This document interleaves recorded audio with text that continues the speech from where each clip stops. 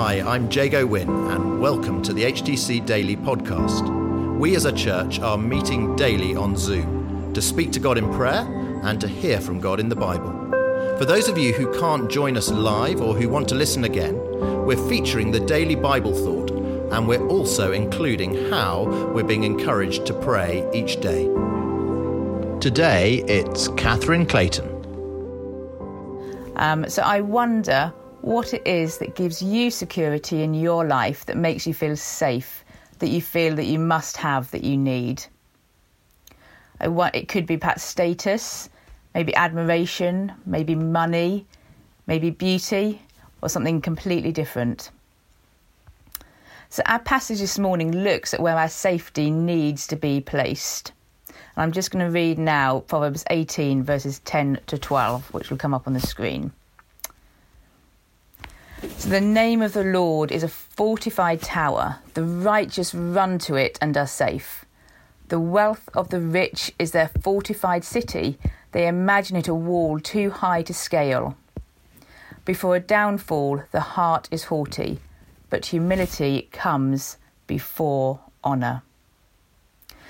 So let's just look at verse 10. In ancient times, a wall was a safe place in an attack, but a fortified tower even better. And so here we see that the name of the Lord is what we should be running into for safety, not our own fortifications that we've made. And these first two verses, they indicate that we all have a place of security, a fortification, something about which we can say, if I just have that, I'll be secure, I'll be safe, everything will be okay. So this morning, the next 2 or 3 minutes, we're just going to think about and consider the fortifications we have in our lives and how we can replace them with God as our fortification. So verse 11 particularly talks about wealth and how it can exert its power over us and through our imagination. We imagine that it can save us in all different ways, a wall too high to climb from the things we fear. So our daydreams about money show us wealth can be an idol, but it also, interestingly, reveals other things to us that could be idols. And what our heart most rests in, where we most effortlessly and joyfully and perhaps most addictively spend our money, can show those other idols to us. So I wonder, what do you spend your money on? Some people put it effortlessly into savings. I know that I'm always constantly trying to save. Others spend it on clothing or more material things to gain admiration and approval. Others into memberships in clubs. Now, none of these things in and of themselves are wrong, and indeed some of them are actually really good for our well-being, but it's watching our motivations and how invested we are.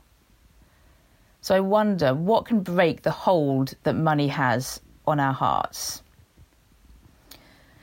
And it will be really hard, as probably many of us on the call know, but we can almost be choked by our fortifications if we cannot cast away those treasures that we've made. And when I was preparing for this, one thing that Tim Keller says is that radical generosity to God and the poor is a crucial start. We must also run to God. So verse 12 shows that before our fortification is toppled, which can very easily happen, as I'm sure we all know, and it's likely to happen at various points in our lives, that we can become haughty and proud before those things potentially topple. But our fortifications are all false security, aren't they? Do we really feel safe? Do we really feel free when we have our own fortifications? Are we always craving more security, more money, more admiration, more savings, more belongings? Are we never quite satisfied? I would suggest that yes, we are never quite satisfied, and that therefore we must run to God so we don't become haughty and proud, but put our complete trust in Him, where we feel completely safe, completely free, and not in our own fortifications that we're trying to build that just like that could be toppled at any point. So what we learn from these verses is that wise men run into the name of the Lord. In the Bible, God's name is a way of speaking of his nature and attributes. He never loses his power. This is where true safety and security come from. And Tim Keller also says that to run into God's name is to deliberately rehearse and tell yourself who he is. So in the storm when Jesus was with his disciples in the boat, he asked them, "Where is your faith?" He was asking, "Why have you failed to remember all you have seen me do?" And I think we can probably all testify to that. We can forget quite easily sometimes what God has done in the past for us. I wonder if just now you can think of a time in the past when perhaps you've panicked about a situation, or when something unexpected has turned your life upside down, when your fortifications that you've built were knocked. If you were panicking, becoming over anxious, can I challenge you, were you running into the name of the Lord at that point? And is there something that you're facing at the moment, perhaps today even, that is really difficult? What attribute of God might you need to remember and run into to help you? Perhaps trying to run into his power, his wisdom, his comfort, his never-ending love for you. Starting with the small things in our lives, we need to try and catch ourselves so we can build a habit of running to God when those bigger fortifications can be knocked. But how do we run into his attributes? So just to finish, perhaps just remember one thing that you may need, or one of his attributes that you may need for a particular situation that you're going through currently. Or if you're not, maybe thinking about lots of his different attributes, perhaps write them down, stick them up somewhere in a post-it note, have it as a screensaver on your computer, on your phone. And on the screen now, I've just listed just a few of the attributes of God. And obviously many.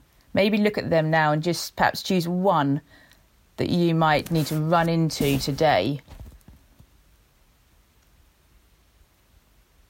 I won't read them out because I'll let you do that for 30 seconds and have a think. So hopefully you've been able to maybe identify one of those or another that you already know of that's not on the screen. And instead of running to your fortification that you have made, perhaps you can begin to say that attribute of God over yourself daily. First thing in the morning, last thing at night, write it down somewhere so you can see it. We need to run to him, remembering who he is and what he has done in our lives. So, thanks, Jamie. I think we're going to now go, I don't know how many have we got on the call. Is it worth just going into breakout groups for 2 minutes? Yeah. And then just sharing, perhaps in our breakout groups, as you feel able, what one attribute of God that you would particularly need now in your life. And then perhaps you can just pray for that and for the courage to step into that as we go out into our days. Thanks, Catherine. This morning, Catherine encouraged us to pray into the attributes of God, and I wonder where it is that you need to know a particular attribute of God in your life right now. Perhaps there's a situation that you need to pray into, and you might like to take a look at the different attributes listed in the description of this podcast, and then pray as you feel led. This morning we also prayed for leadership, particularly we had the National Parliamentary Prayer Breakfast at HTC on Friday, and also tonight we're meeting with our Connect Group leaders, and so we're praying for those in Parliament, and we're also praying for our Connect Group leaders.